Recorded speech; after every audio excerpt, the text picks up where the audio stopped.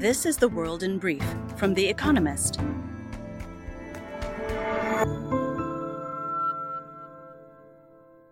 Our top stories.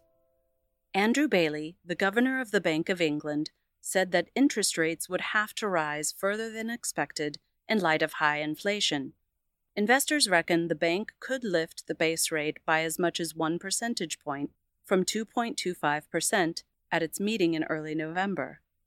Mr. Bailey's intervention followed 24 hours of market-inspired chaos in British politics. On Friday, Liz Truss, the Prime Minister, fired Kwasi Kwarteng, the Chancellor of the Exchequer, and scrapped a plan to cut corporation tax. In a further attempt to calm jittery bond markets, Jeremy Hunt, Mr. Kwarteng's replacement, told British broadcasters that he would raise taxes and cut public spending. Ukraine's energy operator, Ukrenergo, warned of possible blackouts in Kyiv, the capital, and urged residents to use less power after Russian missiles hit energy infrastructure near the city. Meanwhile, the Pentagon approved a further $725 million in military aid for Ukraine. Among other things, the new package will replenish ammunition supplies for the HIMARS rocket systems that have helped Ukrainian forces wreak havoc on Russian troops. A pair of gunmen opened fire at a military training ground in southwestern Russia, killing at least 11 people. Some 15 others were wounded. Moscow's defense ministry labeled the incident a, quote, terrorist attack. The perpetrators, who were both shot dead, were nationals of an unnamed former Soviet nation. The incident is the latest setback for Russian forces since its invasion of its neighbor. In recent weeks, a Ukrainian counteroffensive has left them in disarray. Elon Musk appeared to promise that his satellite internet company, Starlink, would continue providing the service for free in Ukraine, reversing his earlier threat that the arrangement could not continue, quote, indefinitely. The billionaire wrote on Twitter that he would keep the terminals running, quote, even though Starlink is still losing money, though many interpreted his comments as sarcasm. Earlier, the Pentagon hinted that it was considering stepping in to help. An explosion at a coal mine in northern Turkey killed at least 28 people. Rescuers have so far evacuated 11 miners, but dozens remain trapped underground. Turkey's energy minister, Fatih Dönmez, said the blast may have been triggered by fire damp, a flammable gas found in some coal mines. President Recep Tayyip Erdogan announced plans to visit the site. Thousands of Tunisians took to the streets of Tunis, the capital, to protest against shortages of petrol and food, and what they consider to be the illegitimate power grabs of Kais Saied, the president. Once regarded as the sole democratic success story of the 2011 Arab uprisings, Tunisia has lately taken a decidedly authoritarian turn. Having suspended and then dissolved the parliament, in July Mr. Saied pushed through a new constitution expanding his own powers. The UN warned that around half of Haiti's population of 9.9 million are at risk of acute hunger. Almost 20,000 people face famine. Many live in slums controlled by violent criminals. The crisis in Haiti has reached a boiling point in the past month. Last week, the government asked the UN for armed help to tackle the gangs. And word of the week, Siloviki, Russia's privileged securocrats.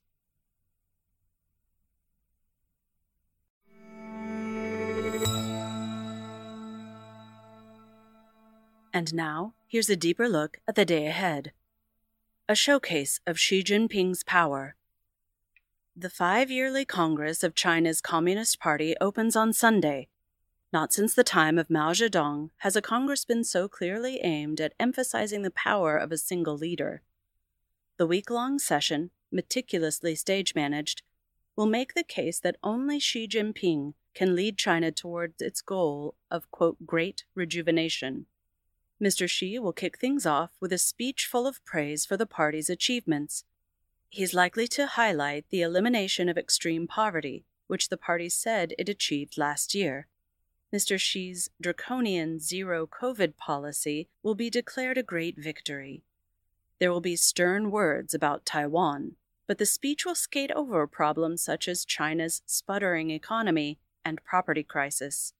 By convention, Mr. Xi, having served 2 5-year terms, should retire, but there is no doubt he will remain party chief when the new Politburo is revealed on the day after the Congress.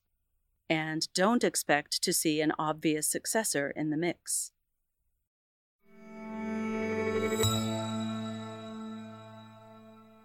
Global hunger on the rise. On Sunday, millions of people around the world will gather at marches, marathons, and concerts to observe the UN's World Food Day. But the mood will be sour. Global grain prices, which fell over the summer, have climbed back to where they were soon after Russia invaded Ukraine. A strong dollar and weak economic growth have squeezed household and government budgets. The World Food Program reckons a record 345 million people are facing acute food insecurity, up from 193 million in 2021. A longer-term difficulty is that food supply may fall short of demand. The bumper crop, including Russia's record wheat harvest that stopped this year from becoming a catastrophe, are unlikely to be repeated. Farmers skimping on expensive fertilizers may also dampen yields. A UN-brokered deal under which Russia has allowed grain exports from Ukrainian ports expires in November, and its extension is uncertain. The seeds of disaster are being sown.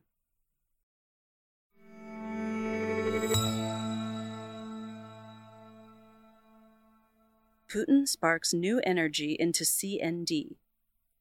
The Campaign for Nuclear Disarmament, a British lobby group, was formed in the early years of the Cold War. Its emblem has become a visual byword for peace.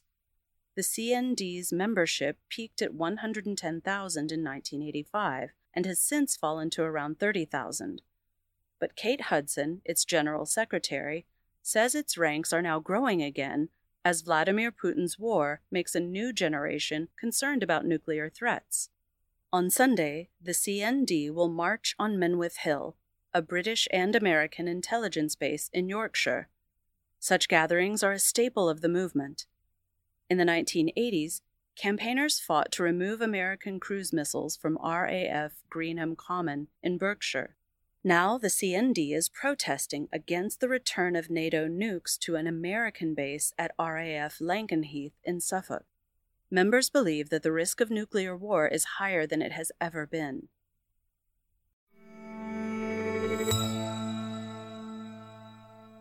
LeBron James's ultimate slam dunk. When Kareem Abdul-Jabbar retired from the NBA in 1989, he held the record for the highest number of points scored in a career. Mr. Abdul-Jabbar racked up 38,387 points across 20 seasons, 14 of them at the Los Angeles Lakers. But barring injury or an inexplicable drop in form, his record will soon be broken. As of Sunday, the start of the 2022-23 season, LeBron James, who also plays for the Lakers, is only 1,325 points behind.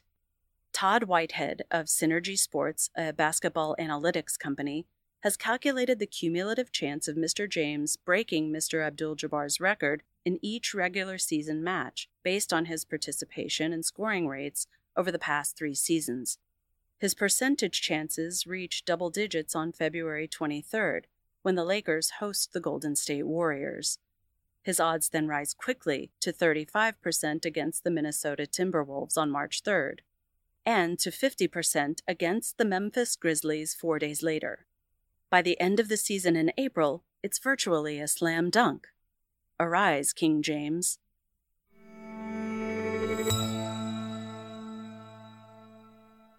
Weekend Profile. Mohammad Rostami Ghachi, Iran's brutal enforcer. It was his rapid promotion that surprised many.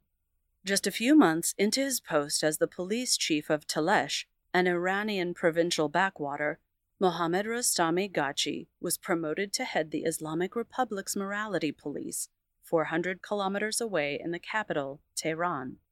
Previous Iranian governments had never thought much of him, but the incoming administration of Ibrahim Raisi in 2021 admired Mr. Ghachi's hardline beliefs.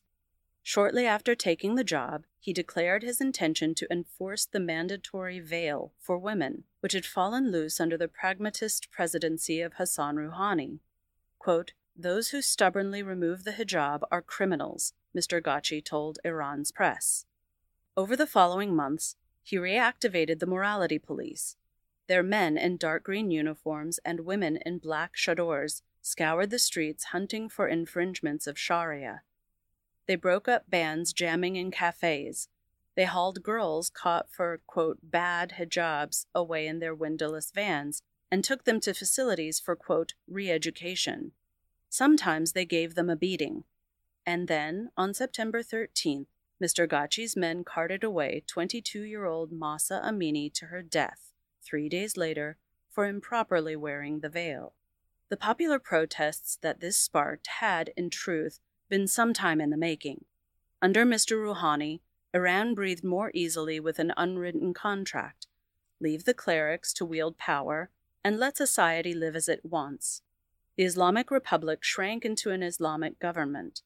Mr. Raisi's determination to turn the clock back and apply Sharia to an ever more secular population tipped resentment into civil disobedience. Even before Ms. Amini was killed, female students were spilling out of their segregated campus canteens into male ones. Women on buses and the metro disregarded even their token nod to a head covering. The mullahs' crackdown might have been easier to digest had they practiced the moral strictures they preached. But while people's incomes declined, mullahs' sons ostentatiously combed Tehran's highway in their Ferraris. And some questioned Mr. Ghachi's standards of enforcement when it came to his own. His brother accumulated businesses in their hometown of Kermanshah. As protest against Ms. Amini's death spread, costing so far more than 200 lives, Mr. Ghachi's patrols disappeared from the streets.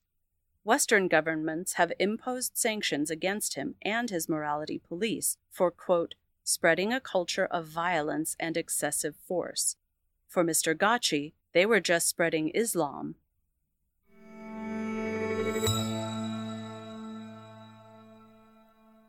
The winners of this week's quiz. Thank you to everyone who took part in this week's quiz. The winners, chosen at random from each continent, were Asia, Maznoon Bujang, Kuching, Malaysia. North America, Wendy King, Sherbrooke, Canada. Central and South America, Kayo Prijkulnik. Africa, Ailsa Green, Choma, Zambia. Oceania, Andrew McMenamin, Lincoln, New Zealand. They all gave the correct answers of Joshua, Rocky Balboa, Smokey Robinson, Zion, and Bryce Dallas Howard. The theme is U.S. national parks: Joshua Tree, Rocky Mountain, Great Smoky Mountains, Zion, and Bryce Canyon. And visit the Espresso app for our new weekend crossword, designed for experienced cruciverbalists and newcomers alike.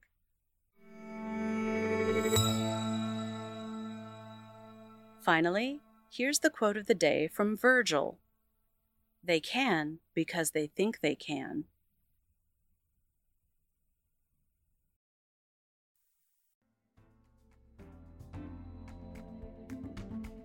That's The World in Brief from The Economist, available 3 times every day of the week. You can also hear interviews and analysis from our journalists, including our current affairs podcast, The Intelligence, on your podcast app. And subscribers to The Economist have access to each week's full edition in audio. Just download The Economist app to start listening.